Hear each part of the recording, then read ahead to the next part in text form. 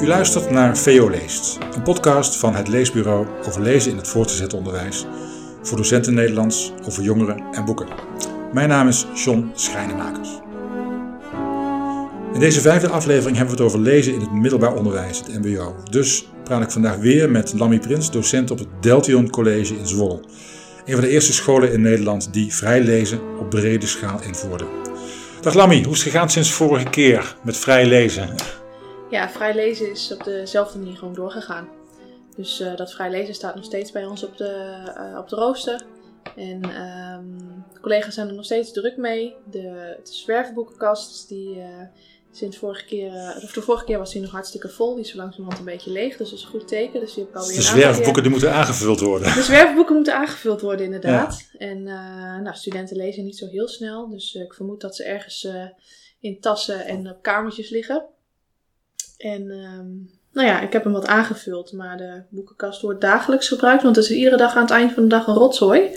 Dus dan mag ik hem weer opruimen, maar dat betekent wel dat er is gelezen, dus dat gaat goed. Oh, mooi. Hey, deze keer willen we wat meer inzoomen op je dagelijkse praktijk.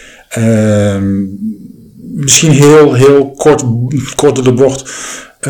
Hoeveel uur Nederlands krijgen jouw studenten? En wat moeten ze eigenlijk volgens jou aan het eind van de rit, voordat ze afstuderen, wat moeten ze eigenlijk volgens jou gewoon in het algemeen beheersen? Wat moeten ze kunnen? Ze krijgen heel erg weinig Nederlands als je het vergelijkt met middelbaar onderwijs. Hoeveel uur? 1,5 uur. 1,5 maar? Ja, dus dat is 2 lesuren van 3 kwartier. En dat wordt vaak samengevoegd tot een blokuur, dus dat is 1,5 uur per week Nederlands. Dus je ziet ze eigenlijk maar 1 keer? Ja, dat is erg weinig, als je mij vraagt. Ja. En daarnaast, de eerstejaars, die hebben dan ook nog 3 kwartier lezen op het programma staan. Waarvan het doel is dat er in ieder geval minimaal 20 minuten stil wordt gelezen. Dat is dus een extra 3 kwartier? Ja, dat is extra 3 kwartier. En tijdens de les Nederlands lezen we ook nog een kwartier tot 20 minuten. Plus dan die 20 minuten in die 3 kwartier. Mm-hmm. En om op je tweede vraag in te gaan. Ik vind eigenlijk dat ze zich aan het eind van hun opleiding gewoon moeten kunnen redden in de maatschappij. Dat ze uit hun woorden kunnen komen, dat ze een mening kunnen vormen. Dat als ze iets lezen, dat ze daar niet klakkeloos van uitgaan dat dat zomaar waar is. Mm-hmm. Dat ze begrijpen wat er staat. Ja. En dan heb ik het niet over hele ingewikkelde teksten, maar dan heb ik het gewoon over alledaagse dingen als een nieuwsbericht. Over een gesprek voeren met in hun functie als beveiliger of als handhaver.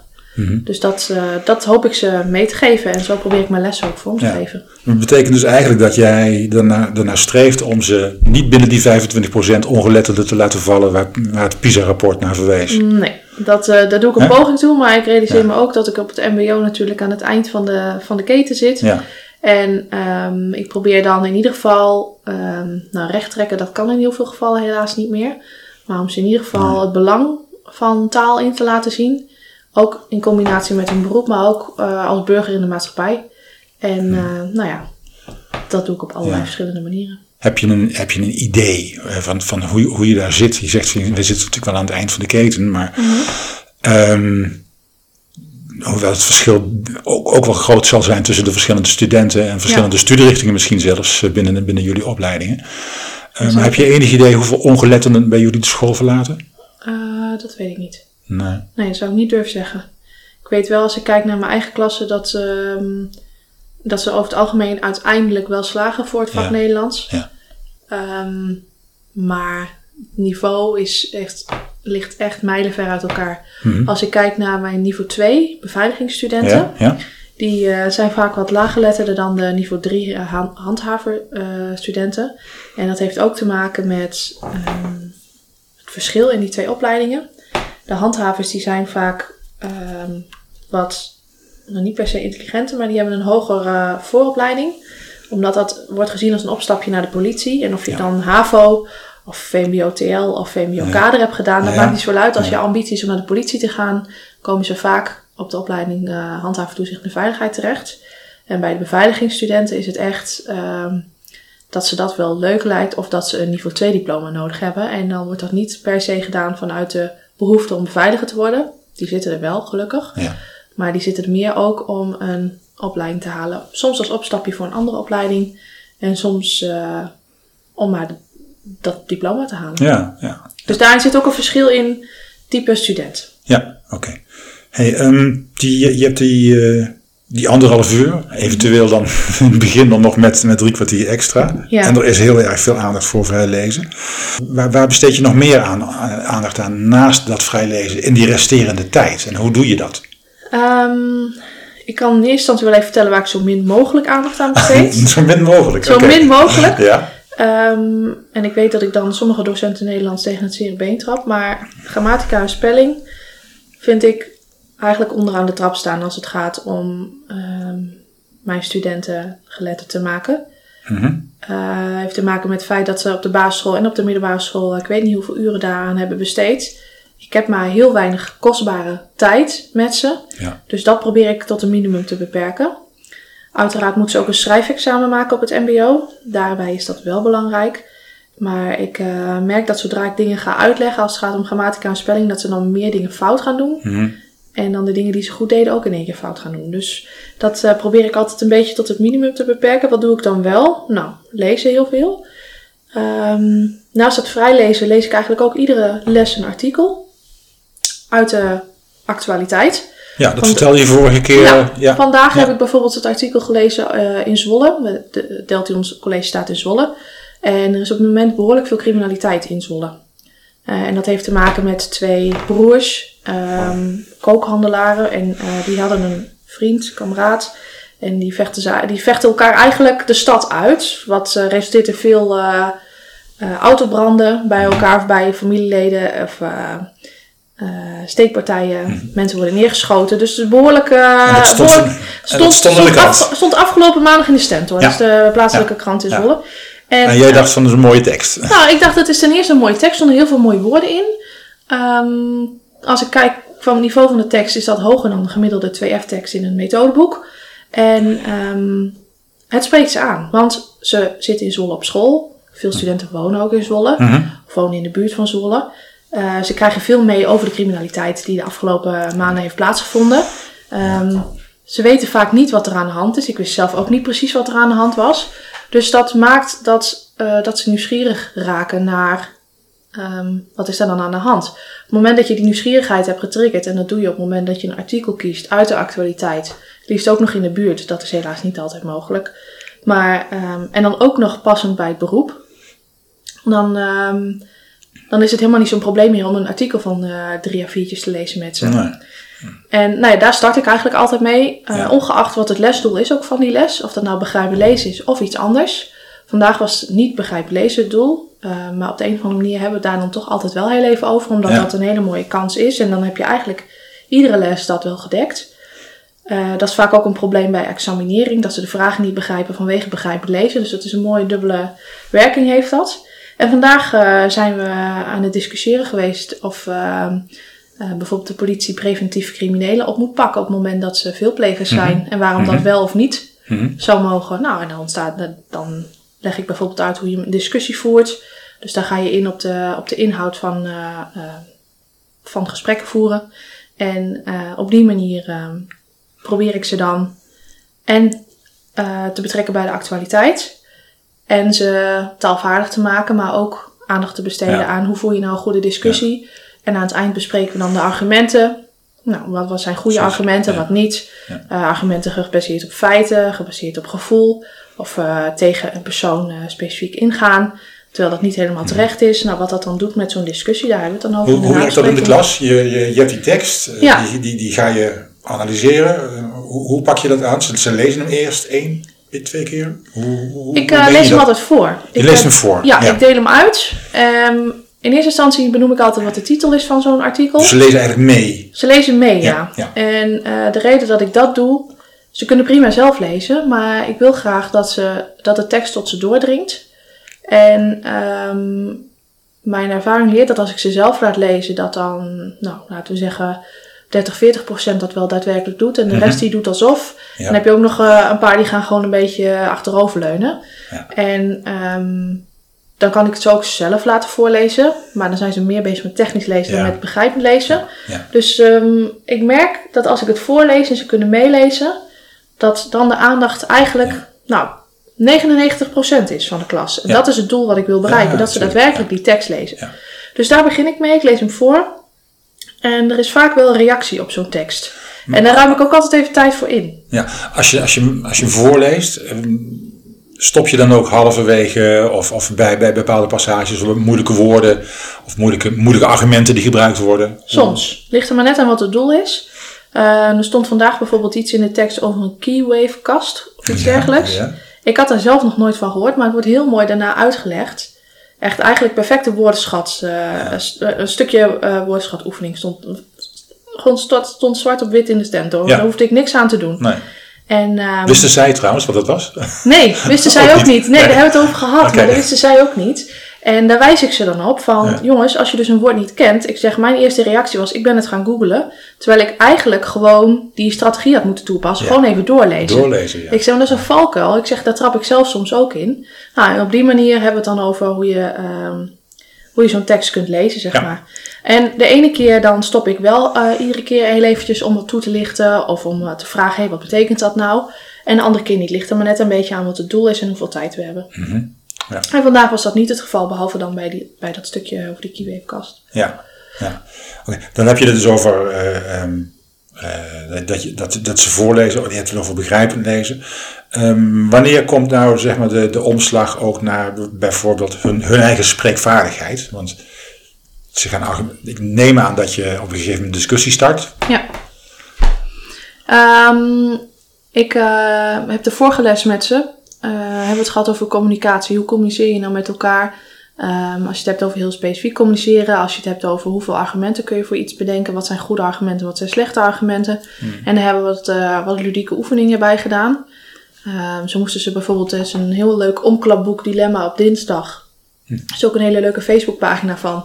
Daar staan de meest onwaarschijnlijke dilemma's staan daarop. Ja. En daarmee worden ze getriggerd om eens een keer buiten hun boekje na te denken. En dus op die manier oefenen we communicatievaardigheden. We hebben het ook wel over... we spelen ook wel eens een casus met elkaar na. En dan, of ze moeten een gesprek voeren, heb ik van die gesprekskaartjes. Die kun je overal wel bij krijgen. Of van die kletspotkaarten. Ja. En dat zijn vaak best wel gesloten vragen. En dan is de oefening, hoe vraag je nou door? Mm-hmm. En probeer nou zoveel mogelijk informatie te verwerven naar aanleiding van het antwoord van die persoon. Ja. Dat je daarna een soort verhaaltje erover zou kunnen vertellen. Ja. Nou, op die manier oefenen bijvoorbeeld gespreksvaardigheden. Mm-hmm. Doe je dat, gaat dat in groepjes van 2, in 4 of gewoon klassikaal? Verschilt ook per opdracht. De vorige les hebben ze in kleine groepjes hebben ze dat gedaan, groepjes van 5.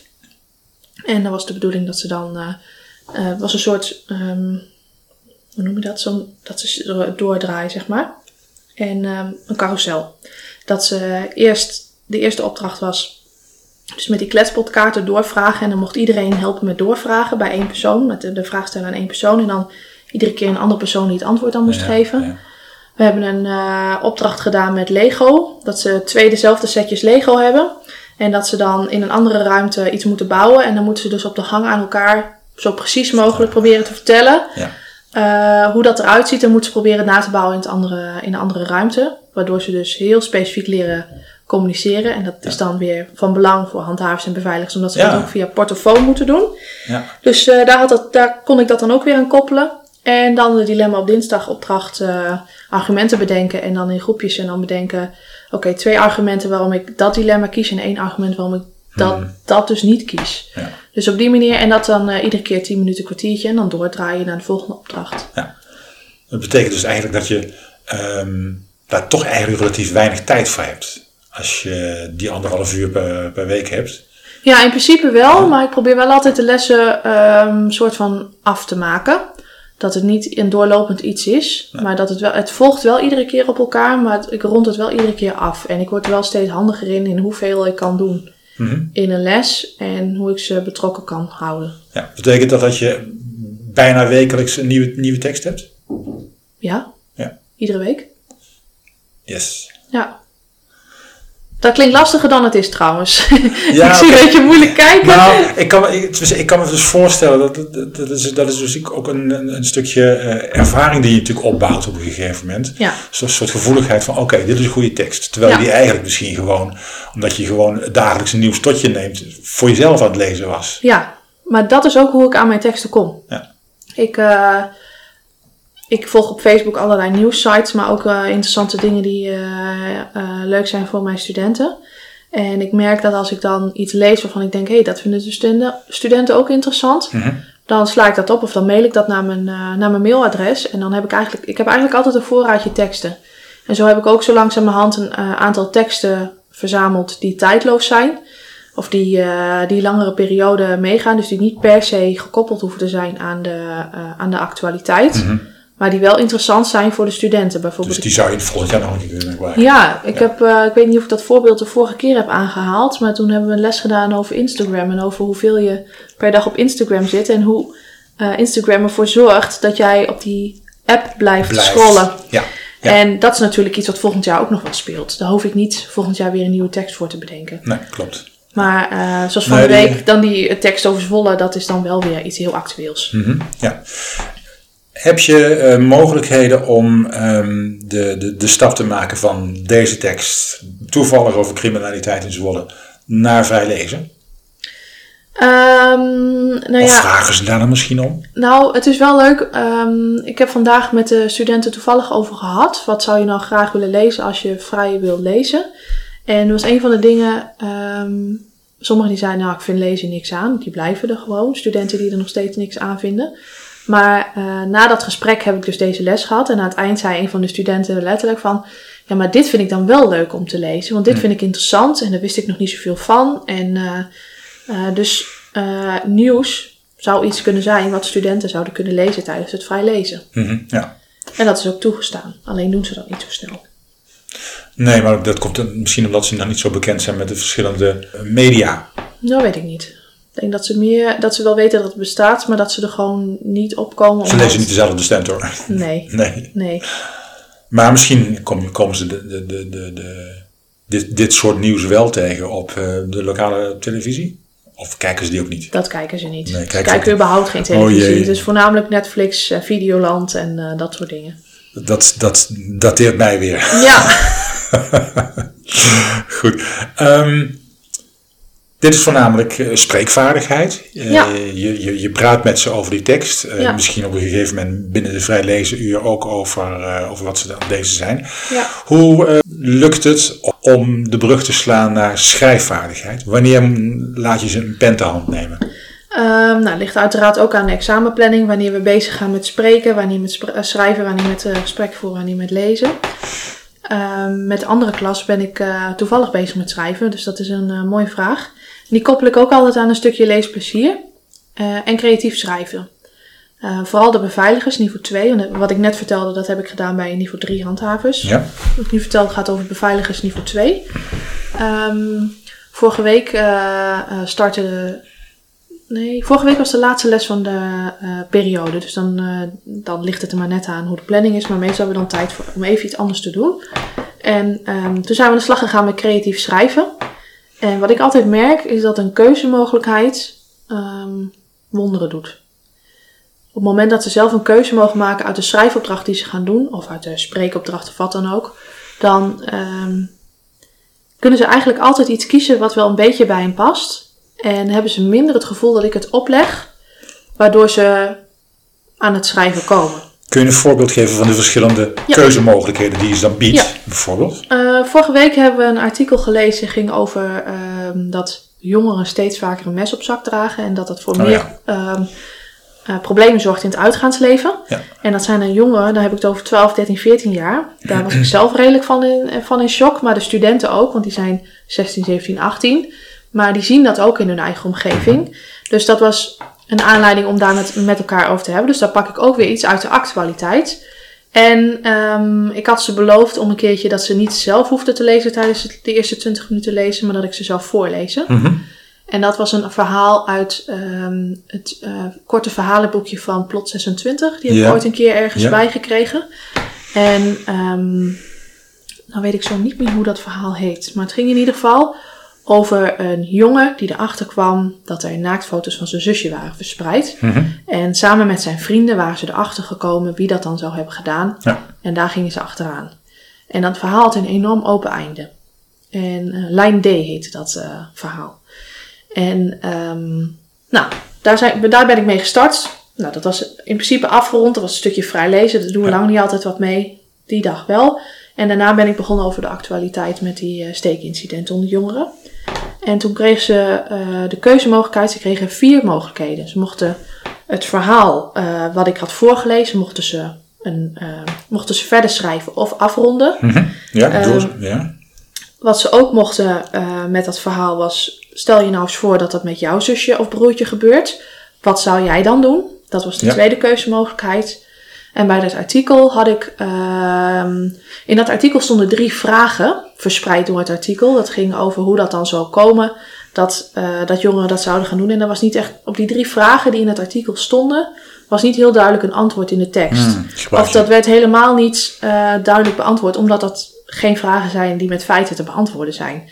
En dus die 3 vragen mochten ze ook een stuk over schrijven, omdat ze die 3 vragen beantwoorden. En de laatste was verzin een verhaal over het thema wat je in het artikel hebt gelezen. En dat mocht dan een fantasieverhaal zijn. Dus hadden ze 4 keuzemogelijkheden bij teksten die we in die les hadden behandeld. Ja. En op die manier konden ze zelf de regie nemen. Wat ga ik doen? En konden ze zelf kiezen. Oké, hier weet ik eigenlijk niet zoveel over te vertellen. Dus dan pak ik liever dat. Want een van de eisen was, het maakt me niet uit welke opdracht je kiest. Ik wil wel dat je minimaal een A4'tje vol schrijft. En dat is een behoorlijk pittige opdracht voor niveau 2. Dat is veel. Maar ik heb zoiets moeten leren kilometers te maken. Want dat is vaak het probleem bij de schrijfproducten van niveau 2 studenten. Als ik kijk naar mijn eigen studenten. Dat ze na 1 zin klaar zijn met een alinea. En ik heb ook letterlijk gezegd, ik zeg het doel in eerste instantie is schrijfkilometers maken. De vraag was, moet ik letten op punten? Moet ik letten op komma's, hoofdletters? Ik zeg nee, we gaan eerst schrijfkilometers maken.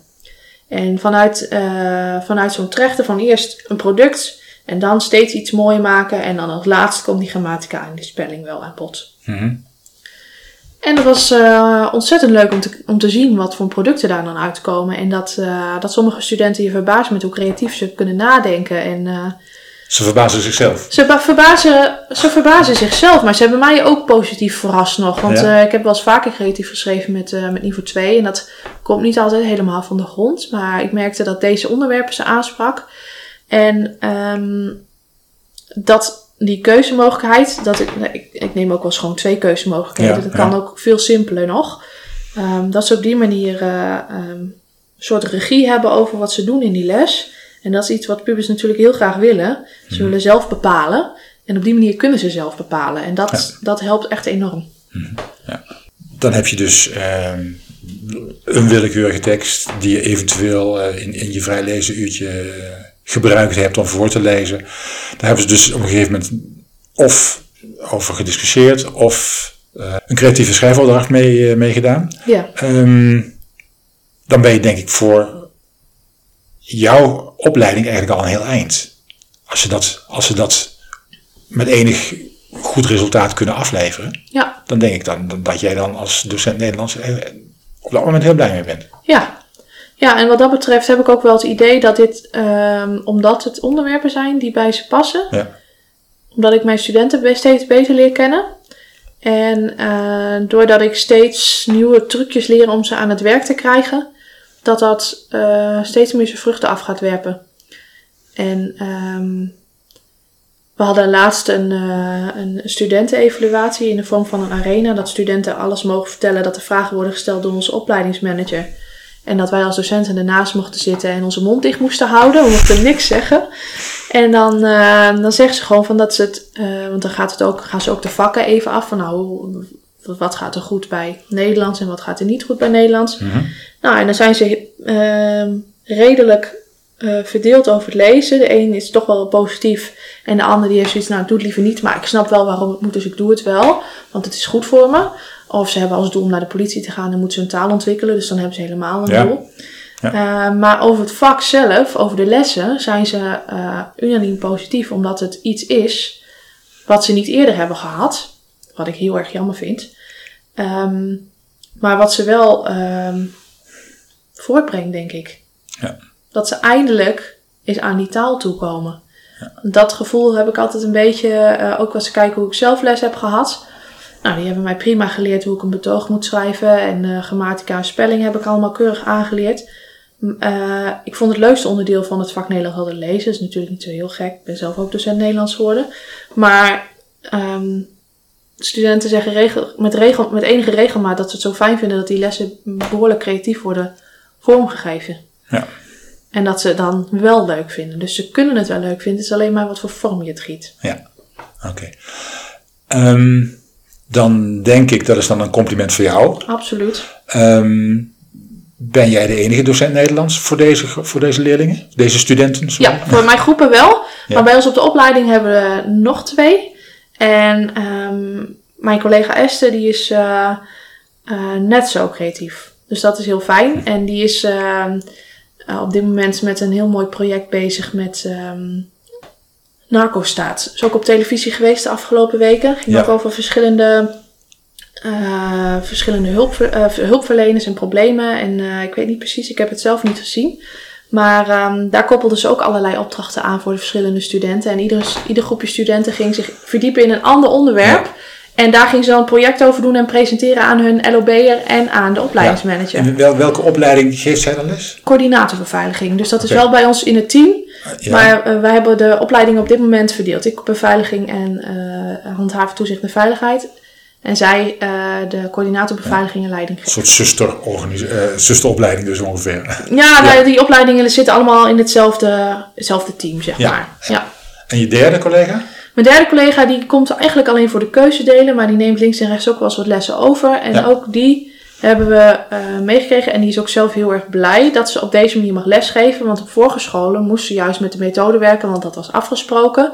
En die creativiteit hier, dat vindt zij zelf heel erg fijn, omdat ze dan eindelijk inderdaad ook bij de studenten aan kan sluiten. Ja. En zo hebben we veel meer collega's op het Deltium College die op die manier werken. Ja, want ik wilde die sprong wilde ik eigenlijk ook maken. Ja.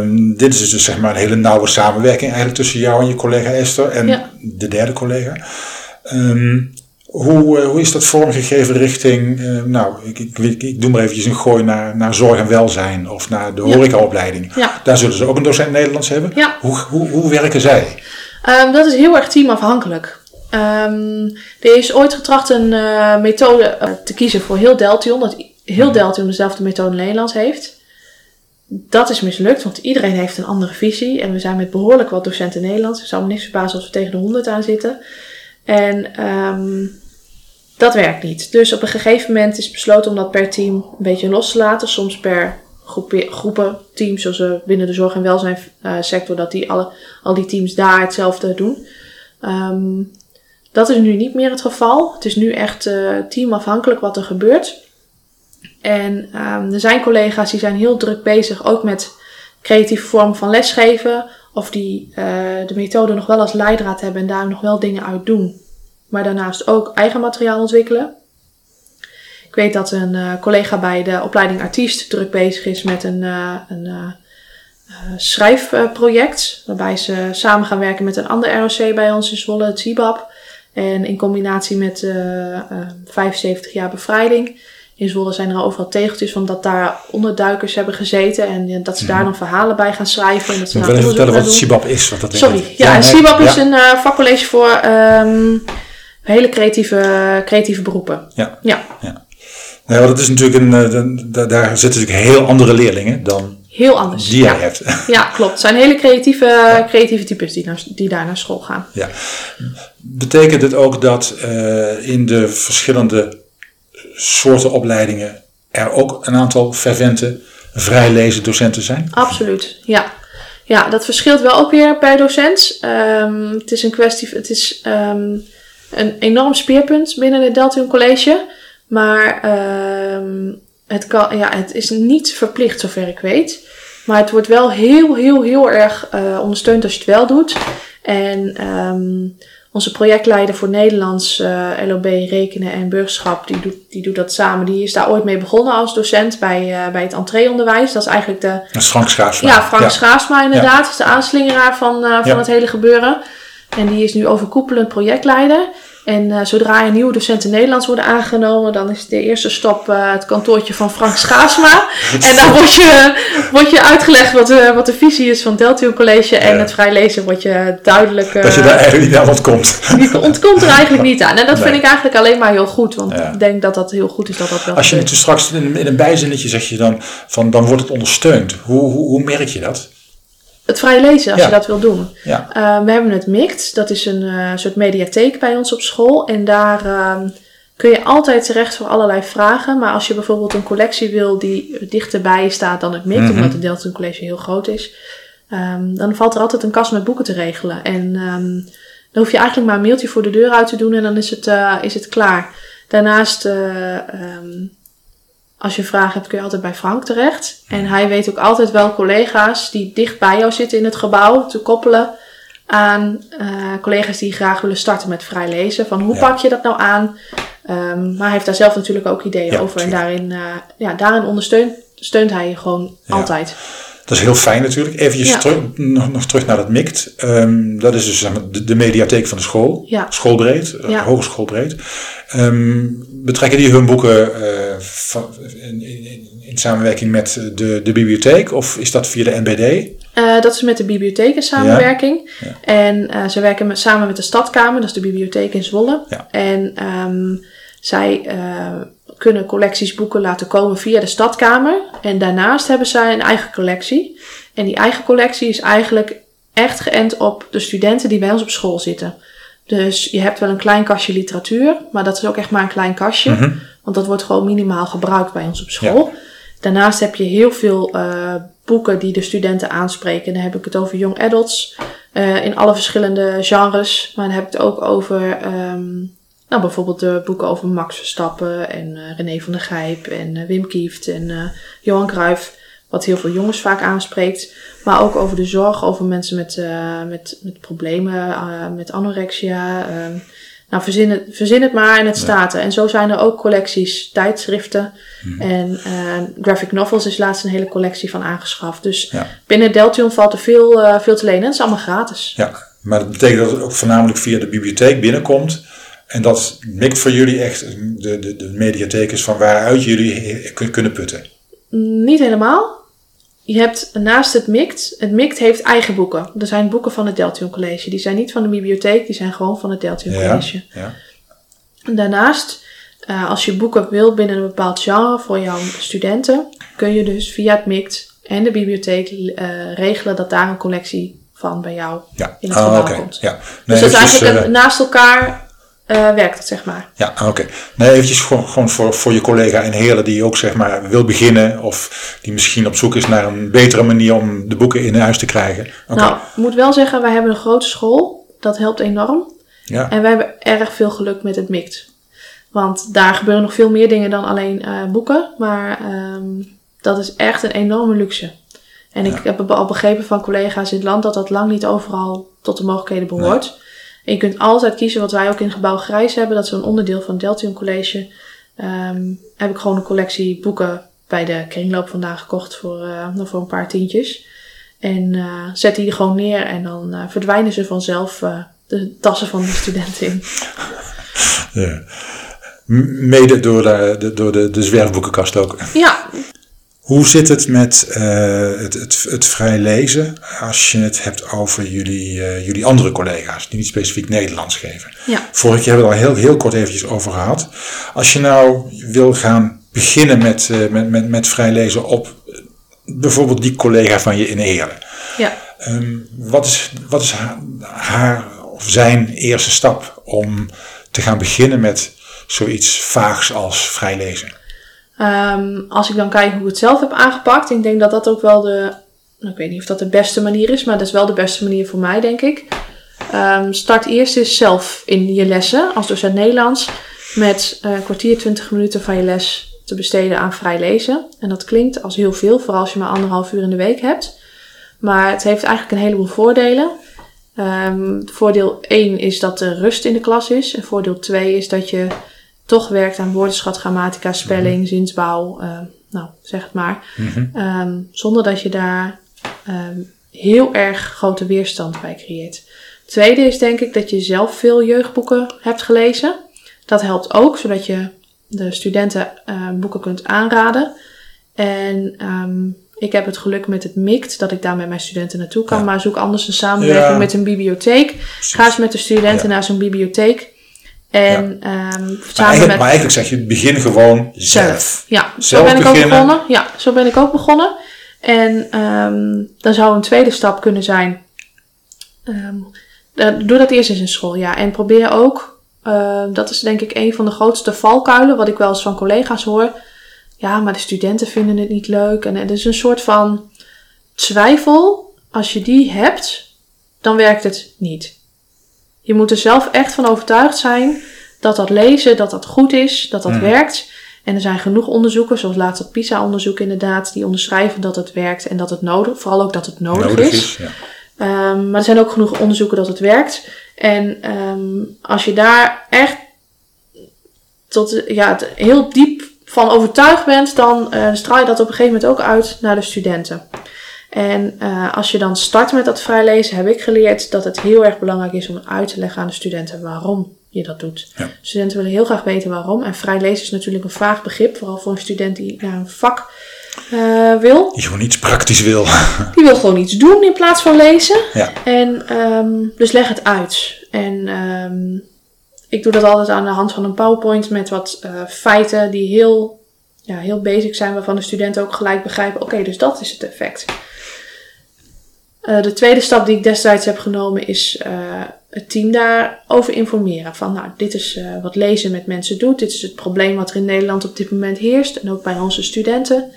En toen heb ik op een gegeven moment later in een schooljaar heb ik nog zo over gehad van nou, ik zit erover te denken om te kijken of het mogelijk is om 3 kwartier lezen op het rooster te zetten. Hoe kijken jullie daar naar? En de voor- en de tegens even op te schrijven. Maar ook vooral te overtuigen aan de hand van al die onderzoeken waarom het wel belangrijk is dat we dat doen. Eventueel combineren met wat voor nut het heeft voor de opleiding. Als ik kijk naar de opleiding beveiligen en handhaven. Het zijn hele talige opleidingen voor niveau 2 opleiding. Moeten ze veel wetsteksten bijvoorbeeld uit hun hoofd kennen. Veel begrijpelijk lezen als het gaat om examinering. Ja. Dus wat dat betreft kon ik hem en daar waren veel problemen mee. Dat er veel studenten voor een zoveelste herkansing op moesten. En dus daaraan koppelen. En vervolgens handvatten geven. Op het moment dat je dan ervoor kiest, oké, het lukt mezelf. Ik heb mijn collega's kunnen overtuigen van het nut en het belang van vrij lezen. Mm-hmm. En dan vooral ook niet alleen als docent Nederlands met de klasse gaan lezen, maar ook je vakcollega's laten lezen met de klasse. Ook al zullen ze dat wellicht in eerste instantie niet in dank afnemen. Maar het beste rolmodel is iemand die jouw vak uitoefent, waar je tegenop kijkt. Vaak zijn dat niet de docenten Nederlands, maar juist de collega's uit het werkveld. Als je die zover krijgt om met zo'n klas te gaan lezen, dan kom je steeds ietsje verder. Ja. En dat gaat niet bij iedere collega vanzelf, kan ik je vertellen. Nee, want dat zou mijn volgende vraag zijn. Ja.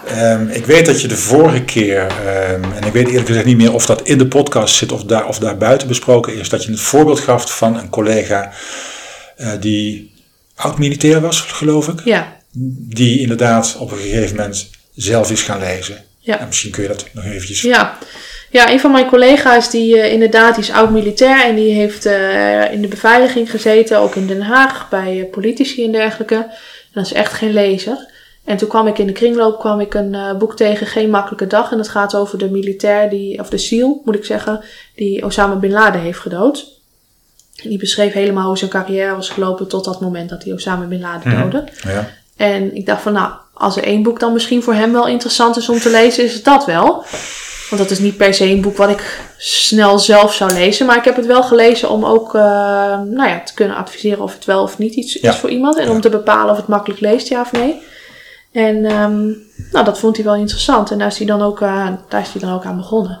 Tijdens de leeslessen. En hij heeft echt geen plezier in lezen, maar dat vindt hij dan wel interessant. Ja. En dat is het mooiste. Er is altijd wel iets te lezen voor iemand. En dan zegt ze, ik vind boeken niet leuk, maar dit boek vind ik dan wel leuk, omdat. Ja. En dat boek moet je eigenlijk voor iedereen, en mijn doel is voor iedereen, maar dat is misschien een beetje onhaalbaar. Maar in ieder geval voor meer studenten zien te vinden dan dat ze hadden voordat ze bij jou in de klas kwamen. Ja, maar dus ook je vakcollega's, je zakenvakcollega's, zou ik zeggen. Ja, die ook. En die weten natuurlijk meer over over het beroepenveld. En die hebben misschien wel eens een keer een boek gelezen wat daarover gaat. En die kunnen daarin adviseren. En wat ook heeft geholpen, denk ik, is dat ik eigenlijk wat ik bij de studenten doe, het belang van lezen, uitleggen aan collega's. En vervolgens ook een soort handvat bieden van hoe kun je dat dan aanpakken in die 3 kwartier. Want je wil ongeveer 20 minuten lezen, maar dan heb je best nog wel wat tijd over. Ja, dus ik kom wat doe je daarmee? Ja, precies. Ik kom wel eens een keer inderdaad op de school. Dan zeggen ze van we hebben dat besloten als team. Alle collega's die hebben inderdaad die 20 minuten of dat kwartier of dat half uur waar je maar voor kiest. Maar dan, als je ze dan in de klas hebt en ze hebben al dan niet een boek of een tijdschrift of wat dan ook voor zich. Wat doen we dan? Ik kom regelmatig mensen tegen die zeggen van, ik weet bij God niet wat ik moet aanpakken. Als er eentje zegt van ik heb het uit. Ja. Of dit boek interesseert me niet en ik heb niet zo snel wat anders bij de hand. Want de klassen van deze docenten die zullen niet vol staan met boeken. Nee. Dus wat moet hij dan doen? Nou, tip 1 is heb altijd een paar boeken bij je. Een paar bij je? Ja, altijd. En of dat nou boeken zijn of tijdschriften. Ik heb ooit een keer zelf via Marktplaats een stapel quests gekocht. En dat zijn korte verhaaltjes, korte artikeltjes moet ik zeggen. En er zit altijd wel voor iedereen iets tussen. Dus dat helpt mijn studenten altijd om op gang te komen. Het voordeel daarvan is ook dat ze korte stukjes tekst lezen. Dus het is gewoon heel erg handig. Ja. Er zijn natuurlijk nog veel meer tijdschriften die je zou mee kunnen nemen. Is ook iets minder zwaar dan boeken om mee te sjouwen. Ook iets minder kostbaar. Maar de kringloop is ook echt een wonderlijke plek voor een stapeltje boeken voor in je tas om mee te nemen. Ben je voor €10 heb je zo 20 boeken bij je. Dus dat helpt. En lees zelf, zorg dat je zelf veel hebt gelezen. Maar dat is natuurlijk een beetje een inkoppertje. En wat ik zelf doe, ik heb 2 keer 3 kwartier lezen met 2 verschillende klassen op het rooster. En de rest dus verdeeld onder mijn vakcollega's. En wat ik zelf doe in die 3 kwartier is dat ik vaak ook nog wel even een extra boek bij me heb. Los van de boeken die de studenten kunnen lezen. Of een boek wat ik zelf de afgelopen tijd heb gelezen. En dat heel eventjes kort vertellen. Dit boek heb ik gelezen en dat vond ik erg leuk. Of daar vond ik echt helemaal niks aan. Of wat ik er dan ook van vond. Ja. En dan leg ik dat neer en meer doe ik er ook niet mee. Gewoon in het zicht leggen, dat zorgt al voor dat er een soort nieuwsgierigheid wordt gewekt. Ja. Dat doe ik ook met studenten. Als ik merk dat de student helemaal wordt opgezogen door een boek, dan vraag ik die student aan het eind van die 20 minuten lezen, wil je daar eens iets over vertellen? Want ik zie dat je helemaal in zit. Hoe komt dat? Wat is het verhaal? En op die manier steken de studenten elkaar aan. Nou, dan zit je natuurlijk nog steeds niet aan die 3 kwartier. Nee, maar goed. Maar er zijn een heleboel andere opties. Hè? Je kunt ook gewoon eerst voorlezen en dan zelf lezen. Of werkvormen toepassen. Bijvoorbeeld, het is bijna 14 februari. Misschien voor mensen wel bekend de werkvorm blind daten met een boek. Dat je wat boeken inpakt in pakpapier. Dat je de steekwoorden opschrijft. En dat je die in het lokaal legt. En dat de studenten bij binnenkomt met lezen mogen kiezen voor een blind date met een boek. En dan kunnen ze aan het eind van de les bepalen. Ik wil op vervolgdate. Of blijf bij één date die kan weer terug naar Tinder bij wijze van spreken.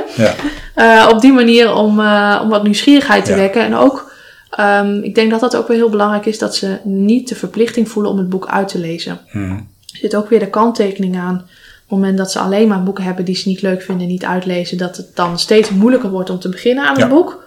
Dus probeer die balans te vinden tussen nieuwsgierig maken, stukjes uit een boek lezen, tot het vinden naar een boek wat ze echt interessant vinden, zodat ze dat gaan uitlezen.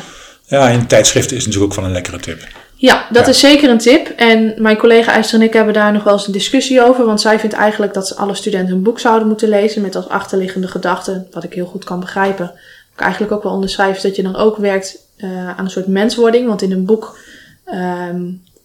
word je natuurlijk heel erg aan het denken gezet. Ja. En ga je nadenken over je eigen normen en waarden en over je eigen meningen. En dat heb je in een tijdschrift wellicht wat minder.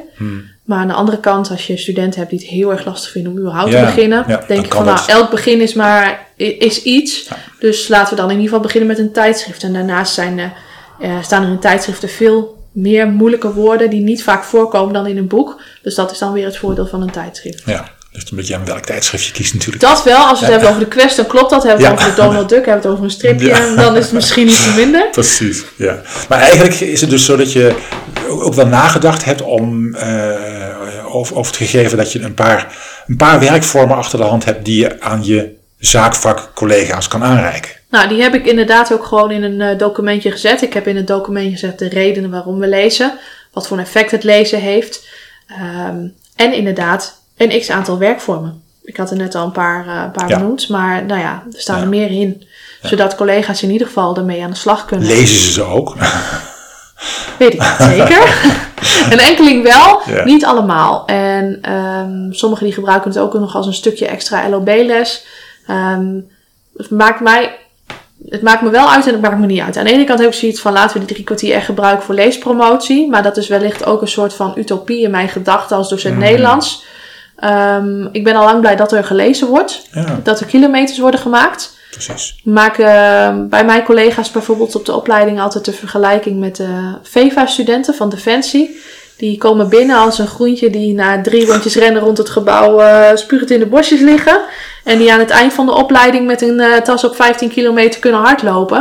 Het is een kwestie van kilometers maken. En hoe meer kilometers je maakt, hoe beter je er wordt. En dat geldt ook voor lezen. Ja. En als ik dat ook zo uitleg aan de studenten, dan valt het kwartje vaak wel. Mm-hmm. Ja. Wat heb je aan mogelijkheden of aan tips om studenten verder te helpen met boeken? Mijn eerste vraag is altijd van ik vind boeken niet leuk. Dan vraag ik altijd wat voor serie vind je leuk of wat voor film. Dat is altijd de eerste vraag die ik stel. Heb je die van Netflix? Bijvoorbeeld, dan kun je... Netflix is natuurlijk een dooddoener voor lezen. Maar iedereen die kijkt volgens mij tegenwoordig wel veel Netflix. Of in ieder geval serie verslaafd. En als ik een beetje weet wat voor genres ze interessant vinden. En dat kan ik heel makkelijk bepalen aan de hand van wat ze kijken op Netflix of op televisie.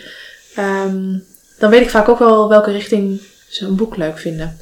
Vaak kunnen ze zelf ook wel aangeven van ik wil graag fictie of non-fictie lezen. Dan weten ze zelf ook heel vaak wel of ze dat wel of niet willen. Ik heb lief voor 2 meisje dat echt per se geen fictie wil lezen. En dan gaan we op zoek naar wat vind jij dan wel interessant. En daar zijn vaak genoeg non-fictieboeken over te vinden. Ook vraag ik ze wat ze ooit hebben gelezen wat ze dan wel leuk vonden. En ook al is dat maar op de basisschool. Daaraan kan ik ook vaak wel merken van welk niveau heb je überhaupt voor het laatst gelezen? Ja. Hoe hoog kan ik insteken? Hoe dik kan het boek zijn, ja of nee? Schrikt dat af of maakt dat eigenlijk niet zoveel uit? Want dat verschilt ook heel erg bij student. En wat ik net al vertelde over die werkvormen, die zorgen er ook voor dat er langzaamaan meer informatie over boeken bij de studenten terechtkomt. Over elkaars boeken. Over elkaars boeken, maar ook over boeken die ik dan lees. Want ik lees ook best wel veel jeugdliteratuur, omdat ik het belangrijk vind om een beetje brede kennis te hebben van welke type boeken er allemaal zijn. Een stukje voorlezen van verschillende boeken aan het begin van de les. Dat je iedere les een ander boek even een klein stukje, 5 minuten even voorleest, zodat ze nieuwsgierig worden gemaakt. Mm-hmm. Dat ze zoiets hebben van, dit is echt niks voor mij, dit verhaal. Of dit heeft me echt wel heel erg geïnteresseerd. Ik wil weten hoe dit verder gaat. Ja. Dus het stukje nieuwsgierig maken. Ook een goede tip of een boek te moeilijk is de 5-vingertest. Dat is als je de eerste bladzij van een boek leest. Als je die laat lezen door een student. En ze bij ieder moeilijk woord wat ze niet kennen, moeten ze een vinger opsteken. Ja. Als ze er 5 hebben op 1 pagina, dan is het boek gewoon nog te lastig. Kun je het beter gewoon weer innemen. En dan hoef je niet gelijk een heel boek te lezen om erachter te komen dat ze het niet begrijpen. Ja, precies. Ja.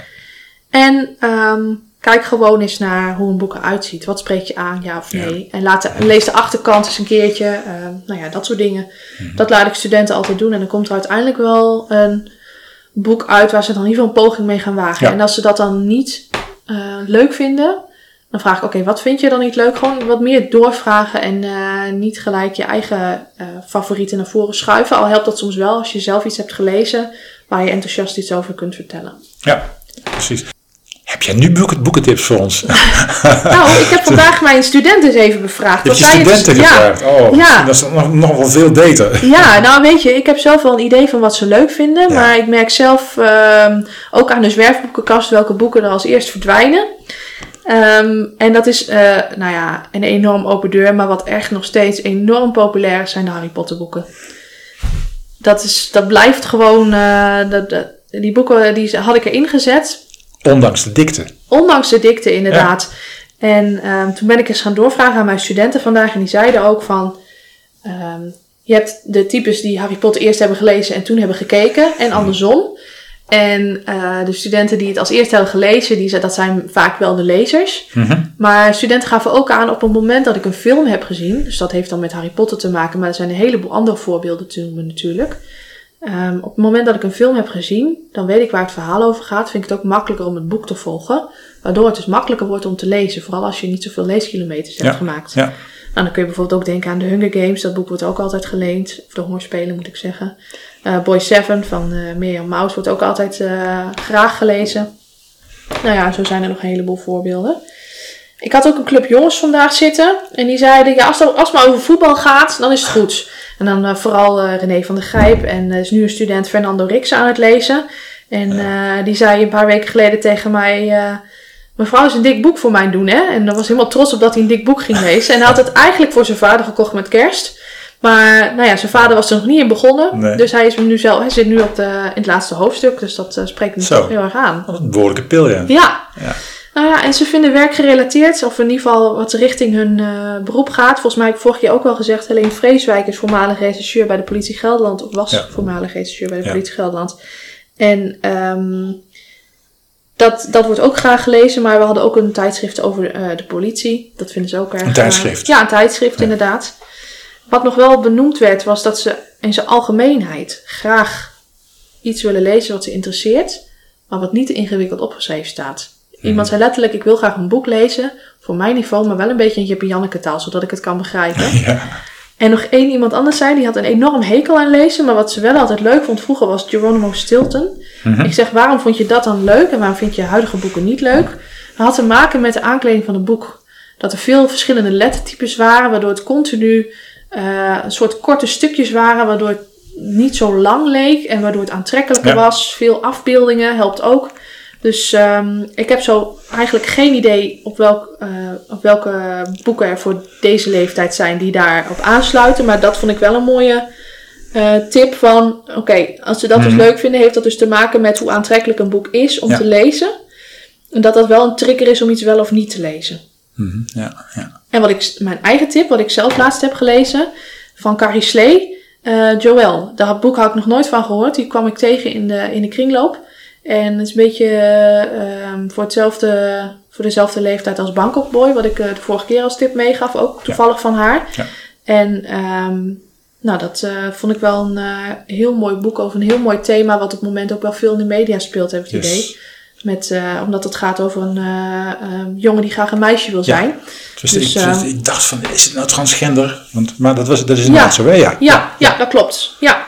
Dus al met al een hele lijst dingen die je zou kunnen aanbieden aan de studenten. Yes, oké. Er komt misschien binnenkort nog een heel andere soort tip bij. Want we zitten natuurlijk nu in het voorjaar richting 75 jaar herdenking. En daar gaan ongetwijfeld in de komende podcasts nog wel een paar keer aandacht aan besteed worden door de andere podcastdocenten. Ik heb een paar boeken meegenomen die in het verlengde daar ook van liggen. Om te beginnen heb ik meegenomen Ondergedoken als Anne Frank. Dat is een boek dat is al 10 jaar oud. Maar dat wordt nu opnieuw heruitgegeven. En door Stichting Lezen voorzien van lessuggesties, van een verder lezen, titellijst. En eigenlijk is het een boek dat speciaal opnieuw herdrukt wordt door uitgeverij Van Oorschot voor het mbo. De lessuggesties en de titellijsten die zijn dus ook gericht op de studenten mbo breed. Niet specifiek voor jouw afdeling hier, maar veel breder. Nogmaals, die ondergedoken als Anne Frank door Marcel Prins en Peter Henk Steenhuis is een verzameling van dagboekfragmenten van kinderen en jongeren over kinderen als Anne Frank die inderdaad op de meest verschillende plekken in Nederland ondergedoken zaten en die soms wel, soms niet de oorlog overleefd hebben. In het vervolg daarop zou ik willen tippen De jongen in het achterhuis. Een boek van Sharon Dogar. Ook al 10 jaar oud, maar in de bibliotheek vast nog te krijgen. De jongen in het achterhuis vertelt het ontroerende verhaal van Peter van Pels. Voor wie het niet weet, behalve de familie van Anne, was er ook nog een jongen van 15 in het achterhuis. En ja, in dit boek zien we vanuit zijn perspectief wat er in het achterhuis gebeurt. Het is een heel mooi verhaal over de frustratie dat hij daar opgesloten zit. De woede dat hij daar opgesloten moet zitten. Aan de andere kant, zowel Anne als hij zijn jonge tieners. Er gaan dus ook nog wat hormonen opspelen. Een element wat trouwens in het gewone boek van Anne, Het Achterhuis, nauwelijks aandacht krijgt. Maar het is een heel mooi verhaal over die twee jongeren die in dat achterhuis zitten opgesloten. Een volgende tip zou ik zelf, die dus ook op die titellijst voor het mbo van dit project van Stichting Lezen voorkomt, is Grondvuur. Een uitgave van Blossom Books. Het is een debuutroman van Mirjam Gielen. Het is een wat constructie betreft wat moeilijker boek. Het heeft namelijk 3 verschillende personages en het speelt in 3 verschillende perioden. Gelukkig is het zo dat aan het begin van elk hoofdstuk zowel oma als moeder als kleindochter benoemd worden. En je kunt dus ook meteen aan het begin van het hoofdstuk zien over wie je leest en wanneer je leest. En eigenlijk is het dus een soort grote puzzel die je aan het leggen bent, waarbij uiteindelijk door dit soort hulpmiddelen je uiteindelijk toch in staat bent, ook al kan je misschien niet zo heel goed lezen, toch de puzzel kunt leggen over het verhaal wat Mirjam over het jonge meisje schetst. Ze heet Julia, ze is een fervente topsporter en wielrenster.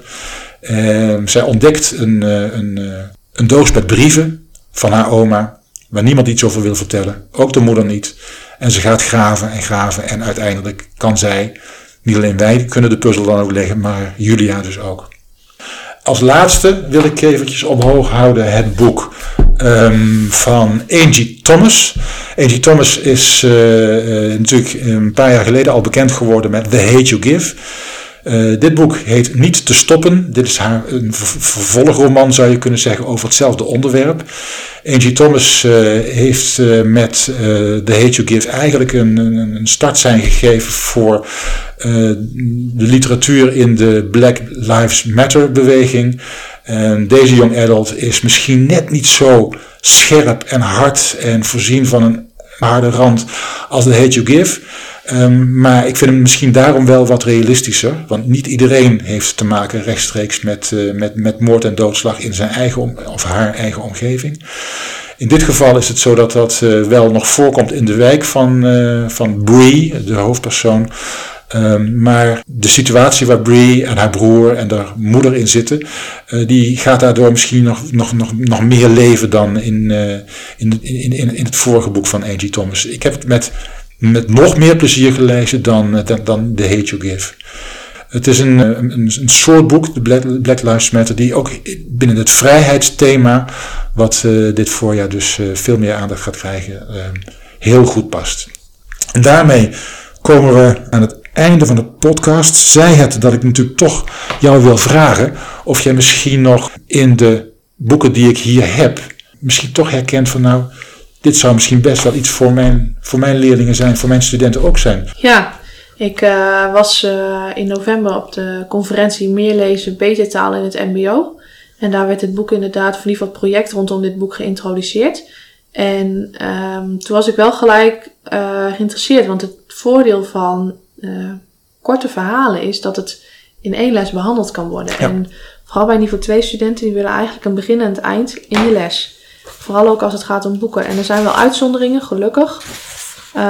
Maar korte verhalen helpen wel de studenten ook aan het lezen te krijgen. En daarnaast, omdat het gaat over leeftijdsgenoten, dat ze zich daar wellicht wat beter in kunnen inleven, ben ik wel erg nieuwsgierig naar wat er uiteindelijk voor een werk voor me bijkomen. En ben ik zeker van plan om hier iets in mijn lessen mee te gaan doen. Ja. Nou, ik sla het boek nu open en ik denk dat er zeker al 17, 18 verschillende korte verhalen in staan. Ja, dat is echt een voordeel, vind ik. En dan ook nog eens een keertje waar gebeurt. Dat is denk ik ook een factor die jouw studenten ook wel kunnen waarderen. Ja, en niks ten nadele van het dagboek van Anne Frank, maar dat kennen heel veel studenten op een gegeven moment wel. Of die hebben daar al heel vaak van gehoord. En ik denk dat het voordeel is dat dit nieuwe verhalen zijn, waardoor ze niet precies weten hoe het gaat. Al zullen er ook genoeg studenten zijn die het verhaal van Anne Frank misschien niet zo goed kennen. Maar dit is misschien omdat het wat onbekender is, dat ze er wat meer door geraakt worden en door verrast worden wellicht. Ik ben heel erg benieuwd. Oké. Daarmee komen we aan het eind van deze 5e aflevering van VO Leest. Lammy, dankjewel voor je bijdrage. En het inkijkje in de dagelijkse werkwijze op jullie school en op jouw afdeling. Ja. Deze aflevering werd op 29 januari 2020 opgenomen. Als je luistert en je wil VO Leest vaker beluisteren, volg ons dan op Facebook, Twitter en Instagram. En abonneer je vooral in je eigen podcast-app. Heb je opmerkingen, tips of andere feedback? Laat het ons dan weten via info@leesbureau.nl. Mijn naam is John Schijnemakers. De techniek was in handen van Dorothee Postel. De muziek werd verzorgd door Rudolf Sen. De volgende aflevering van VO Leest kun je begin maart beluisteren. Dan praten we met VMBO-docente Carolien Wisse over haar lessen rondom een nieuw te verschijnen boek Oorlog in Inkt. Een boek vol authentieke dagboekfragmenten van kinderen en jongeren uit de Tweede Wereldoorlog. Hoe werkt Caroline met dit materiaal in haar eigen klas? Je hoort het in de volgende aflevering van VO Leest.